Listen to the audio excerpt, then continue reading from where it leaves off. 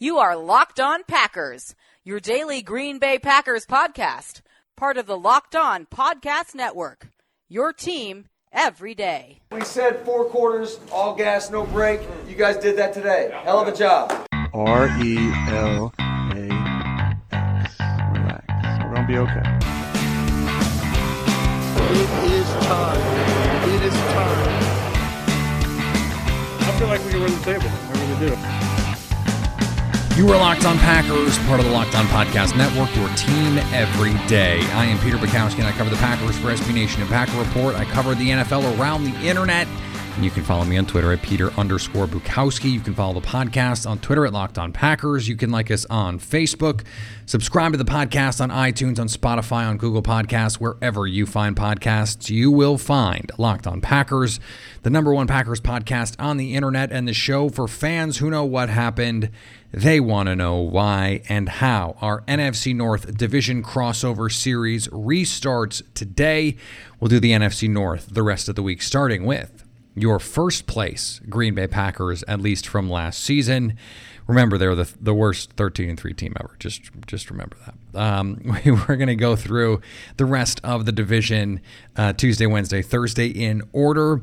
And we're in a very different place here. And I don't mean we as the Packers. I mean we as an NFL society. I mean we as the rosters are very different. Everything really is different because the draft has happened. Free agency has happened.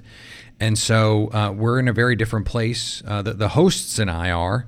I have the hosts of Locked On Vikings, Locked On Bears, and Locked On Lions ready to go in just a little bit to talk about the state of the Green Bay Packers and where they are with this team as we head into the 2020 season, which looks like it's still going to happen. We're getting news seemingly every minute about the new restrictions or the new guidelines or the new negotiations between the NFL and the NFLPA. They are trying to figure out what to do with training camp. Right now, the players do not want an exhibition season. They want a longer period of acclimation. Once everyone gets into town, they want everyone to just chill for a little bit longer than the NFL does.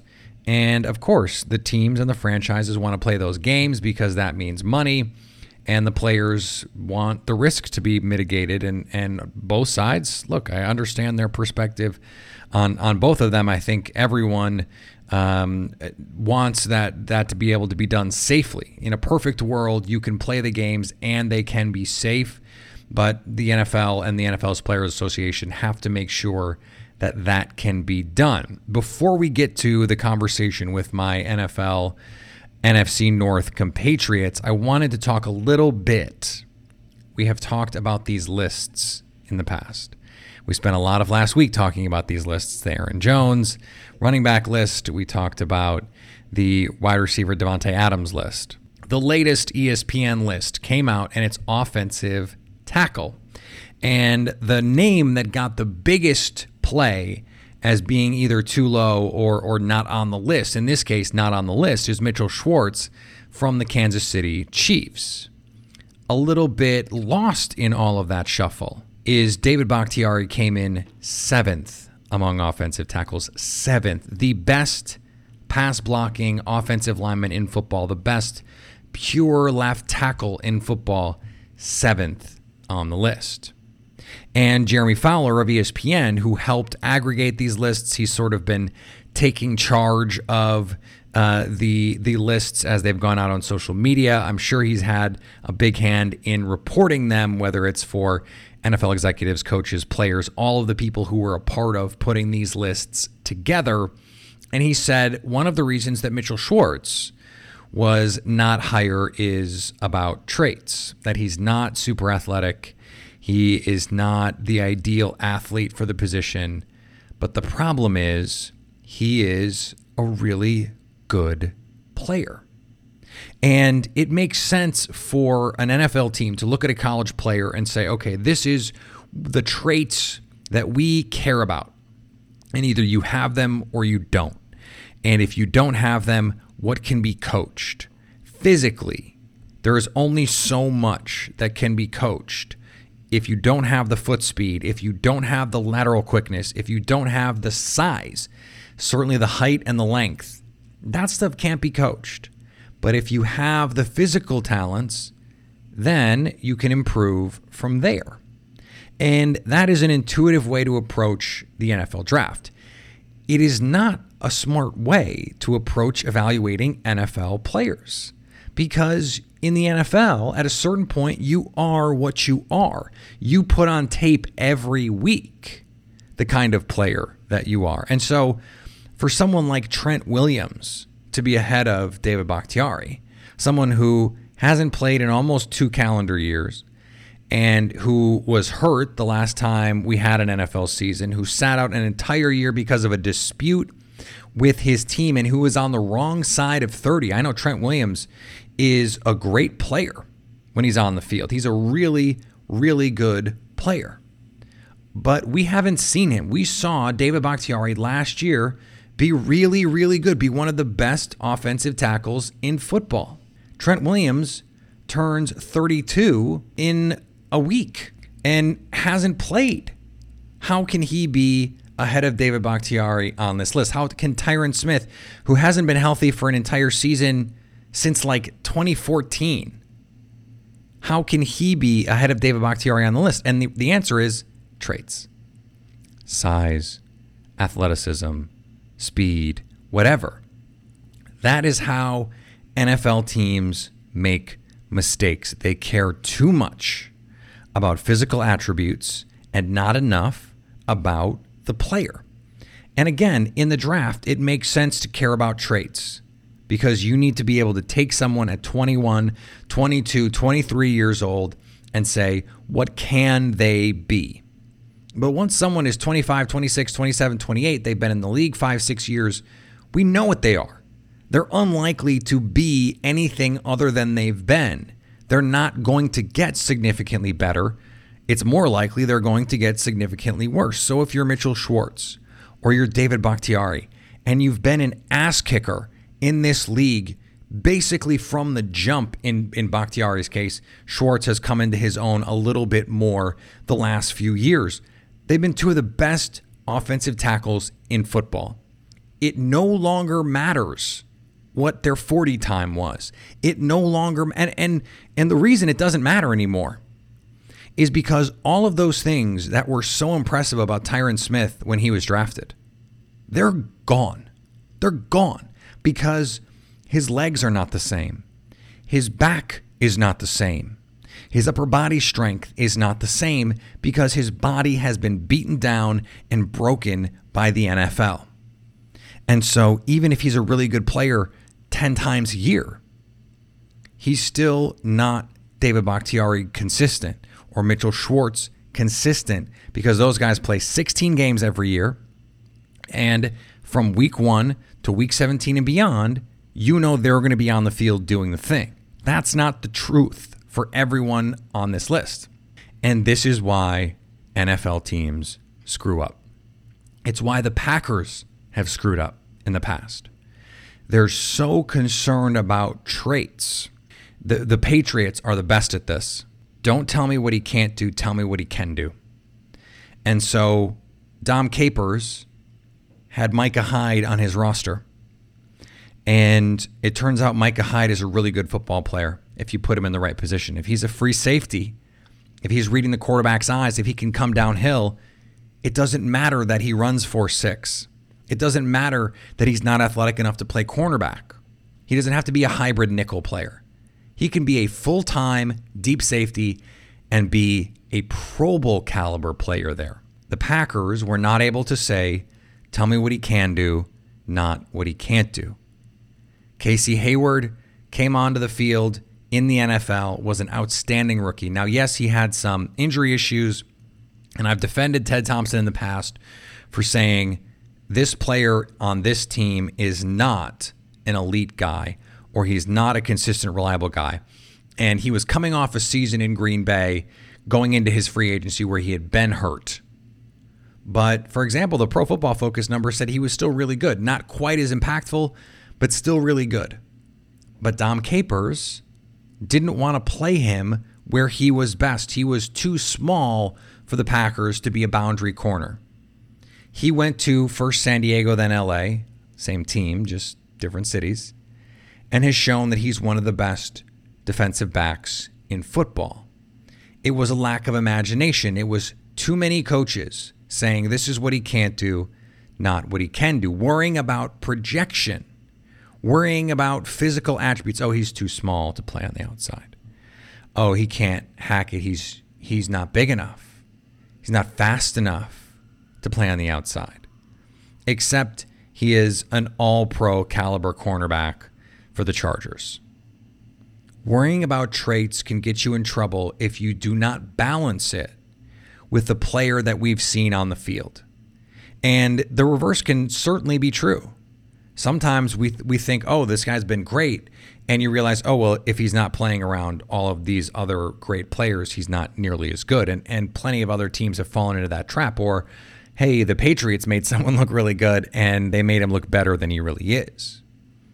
But a great example, Za'Darius Smith, not a freak athlete, not a Rashawn Gary level athlete, not even a Kyler Fackrell level athlete, not a Preston Smith level athlete, but a guy who got better, who improved, certainly has the size, 6'4", 6'5", 270 plus.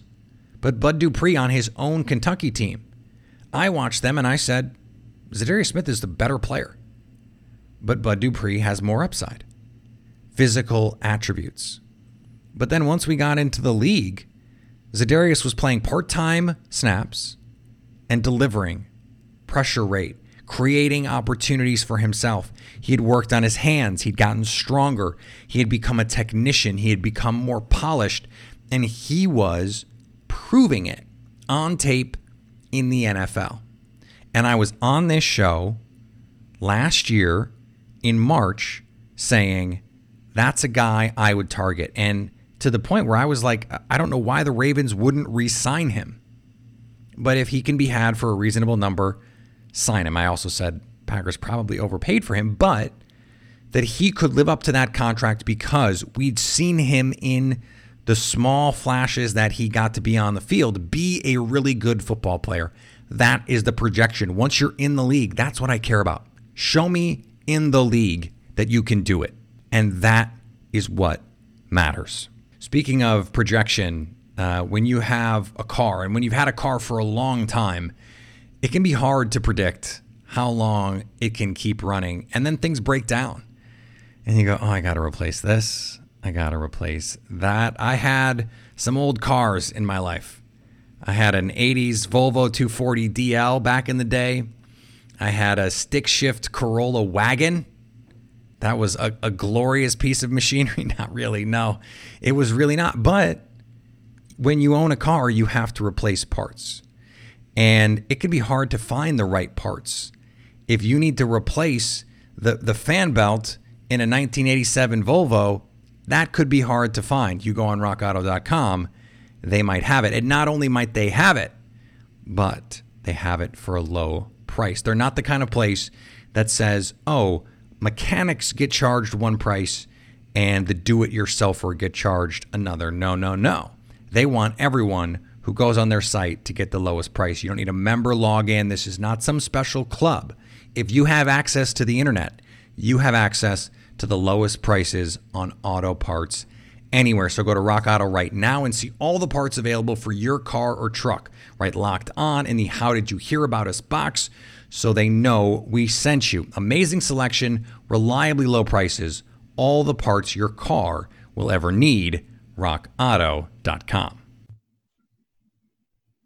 It is another edition of the Locked On Podcast Network, NFC North Division crossover. We're back, guys, and a lot has happened for the Green Bay Packers over the last few months. I don't know if you heard what happened in the draft or what didn't happen in the draft. That's certainly something that we will get to.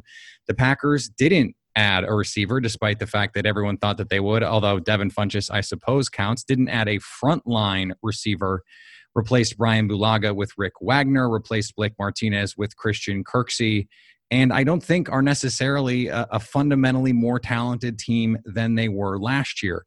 That's how I want to start this discussion, and I want to start with Locked On Vikings and Luke Braun, because, Luke, last year I went into the season believing that the Vikings were the most talented team in the NFC North. And that didn't mean that I thought they were necessarily going to win, but I thought they were the most talented, given what's happened this offseason for both of the teams that we cover. Do you think that is still the case? Because I think it's a lot closer as we stand here in July than it was July of last year. Closer at least, right? If not maybe a tie, or even maybe the Vikings have kind of sunk. And, we'll talk about it in a couple days I guess tomorrow about the Vikings, but the Vikings definitely had an offseason that I think left their roster in worse shape than it was at this time last year. And it seems like, and correct me if I'm wrong here, but it seems like the Packers have basically spun their wheels. They've traded out one guy for another that can be seen as maybe a wash, maybe a little better, maybe a little worse, but it doesn't seem like there's been, a big piece added. I mean, the big add of the offseason isn't going to play this year. Maybe won't even play next year in Jordan Love. And the next two big rookies are both running backs who, again, correct me if I'm wrong, but I don't think are very big in like helping Aaron Rodgers in the passing game. So it seems like you're going to go into another season running back the formula of Aaron Rodgers, Devontae Adams, and just force him a million targets and see if anybody can beat that. And to the Packers' credit, that went 13-3. So maybe that is a formula that they do feel confident in running back. But it does seem like the Packers are kind of running it back and saying, listen, last year went well, let's try that again. Yeah, I'm with you. They are definitely spinning their wheels in that way, and they have to hope that some of the stuff that went right for them last year, some of the close game wins and those kinds of things are replicable. Generally speaking, NFL history says that they aren't. So I think it's an interesting strategy. They're hoping, I think, a lot of the year two improvement in Matt LaFleur's offense. Then you see year two of Zadarius Smith, Preston Smith, Adrian Amos in this defense. That helps bolster this defense a little bit more in 2020. And speaking of Adrian Amos, let's talk to Lauren, because that's my favorite thing to talk about. I'm not going to ask you about Adrian Amos, but the Bears addressed their biggest position of need at the quarterback position. Do you feel like, I mean, you and I talked before the season last year, and I said I felt like the Packers could be as good as the Bears, but the Bears were better until we saw it, until the Bears proved otherwise. I feel like we're now the flip side of that. Do you think that's fair? Because I do think the Bears are still a good team. Yeah, I think there's some proving that needs to be done, some reproving for sure. That, it feels like the Bears are trying to do they're not trying to reinvent the wheel here with what they do as a team on both sides of the ball. They kind of feel like a lot went wrong last season, and if they could just kind of flip a switch and almost do it all over again, but do it slightly differently, but with a lot of the same guys, I think that they feel like the pieces are there. That just the execution, for whatever reason, wasn't. So, when you add Nick Foles in with Mitch Trubisky, the idea is to get one of them to play a consistent quarterbacking through a full season. But, like when I think back to those Packers games, both of them that the Bears played against them last season, the Bears ended up having to pretty much go to the all Trubisky offense. I think he had 45 and 55 pass attempts in those two games. They just couldn't do anything but throw. And is it going to be Nick Foles in those same shoes? And are you going to have a different result? I don't know. It feels like not only do you need better quarterback play, but you're going to need some better support around them, especially offensively, but even the defense continuing to kind of do its thing before we really see any change from what we saw last season, which kind of like you said was a good team, but not a great team. And I don't know what's necessarily supposed to be the big difference maker for them this season when you talk about catching up to the Green Bay Packers. So speaking of catching up, Matt, I hate to do this to you, but it's just the position that the Lions find themselves in. And I'm actually more bullish on the Lions this year than I was last year. I went on your radio show the other day and talked about Darius Slay's comments, Devontae Adams' comments on Matt Patricia's defense, Paul Pasqualone's defense, depending on who you ask, depending on which Twitter avatar is in your mentions. And I'm just wondering, when you look at how well the Lions have played the Packers over the last few years, there's this question about, do the Lions need to change their defense if teams know what's coming? It doesn't seem like the Lions need to do much anything differently against the Packers because they've matched up well with them the last few years. Yeah, it's certainly been very, very interesting to watch how the Lions went from we can never win in Green Bay, Right. we can never win at County Stadium, to all of a sudden they win there one time and now they own the place. And last year's game at Lambeau obviously was a highly discussed game that the Lions fans, even me, thought was taken from them by the officials and some really horrific calls on Trey Flowers and the hands to the face routine. But, of course, they did need to get a stop at the end of that game and couldn't do it. And it was the Alan Lazard coming out party game. In Detroit now, there are fans, and I'm not one of them, that believe that the Packers will come back down to earth at 13 wins, no way that happens again, and that it's the Lions and Vikings to play for this division this year, and that Green Bay will have this serious come down. And I'm not ready to endorse that just yet. I do think the Lions have had a good offseason, but you still look at what Green Bay has defensively, and you look at some of those lists that are done in the offseason, like Pete Prisco's top 100, and you see 7 Vikings and 6 Packers, and then you go, how many Lions? 0. Galladay's on the could-be-mentioned list, the honorable mentions. Green Bay still has playmakers on that defense and guys up front. If you put a Kenny Clark on the Lions, that changes everything. Mm-hmm. He's exactly what they need. Same with the cornerback. Why is his name escaping me right now? You're very good. Jair Alexander. Yeah, Jair Alexander. You put him on the Lions. Now we're talking. But the Lions don't have that. So I'm not ready yet to say that the Lions are going to pass the Packers just yet. I do think Detroit is better. I'm still, and we've talked about this, Pete. I don't know what Green Bay did in the draft. I didn't think it made any sense. But that's what kind of makes this exciting. So I have a question for the group here. Does anyone think heading into the season, Green Bay is the best team in the NFC North? Yes. I would say no. I still think it's the Vikings. I think it's kind of like you said with the Bears last season, Peter, where it's the Packers until they prove us otherwise. I think we all kind of think they overachieved last season, but that doesn't mean they can't still be the best team in the division, even if it's not quite as stellar as they were last year. Yeah, I think that getting Devin Funchess will definitely help. But I think that they're just leaning on the formula that took them to 13-3 last year. And I don't think any other team in the NFC North had a good enough offseason to be like, no, now we are the Kings and we are the challengers. I think that there is a lot of room for different outcomes. But I think the Packers are the odds-on betting favorite. And I don't think that that's like a slight on anyone. I don't think anybody's disrespected by that or like incorrectly evaluated by that. The fact remains that the Packers have a reliable quarterback, and all the other quarterbacks in this division are talented. Kirk Cousins and Matt Stafford have their talents and their strengths, but they also have their inconsistencies. And I think while Aaron Rodgers has plenty of his own flaws with like depth of target and throwaways and stuff like that, there is this this Aaron Rodgers, Devontae Adams thing is going to be formidable, and nobody could figure it out last year. So I agree with Lauren. I think that if somebody proves it, then it will remain proven. But I think that somebody they are the team to beat until proven otherwise.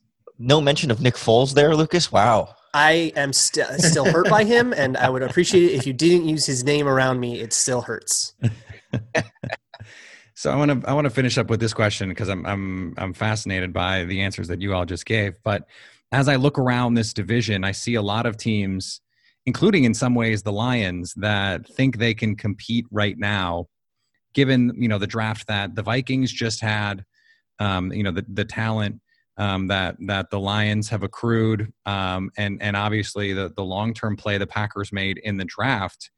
If we have this conversation 3, 4, 5 years from now, who do you think is going to be the team that is in the catbird seat here? Well, I mean, I'm supposed to be a homer and say the Lions are they've somehow found a way with new ownership, albeit the owner's wife's daughter now taking over. But maybe I'm not stroking Lucas here. The Vikings to me have an identity, And with that tough defense and that run game and the play action passing game, and I know Stefanski's gone, and that might hurt, but I still think that's the team to beat. I still think that's the best team that with the identity and what Mike Zimmer's doing. But again, you're right. Losing Stephon Diggs and some other things, maybe they do take a step back. But that's the team that I think I look at as being the best, at least right now, and maybe even down the road too. Got a good talent base. It's interesting that with all of the criticism that the Packers received for drafting Jordan Love this offseason, as I look across these rosters, the Packers are the only one with a long-term plan at quarterback. Like, who knows how many more years Stafford has left? Kirk Cousins' contract situation has a few more years on it, and then there's some uncertainty long-term there. The Bears sure as heck don't have a long-term quarterback plan, and all of a sudden, the Packers are the only one that might not have a short-term quarterback plan. Well, yeah. But the Packers are the only one that can say, yeah, we've got at least something on the roster and ready to go if and when Aaron Rodgers is ready to hang it up.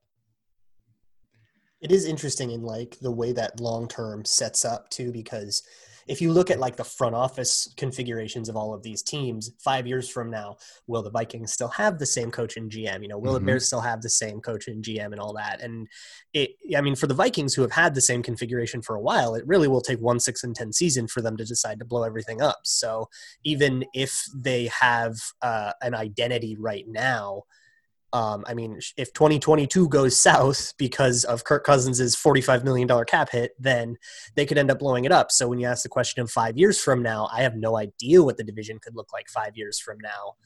But I think the team that's probably most likely to have consistency there, I would say probably the Vikings or the Packers, just because I know the Vikings owners very well, and the Vikings owners, the Wilfs, value consistency a lot. They want to run their franchise like the Steelers.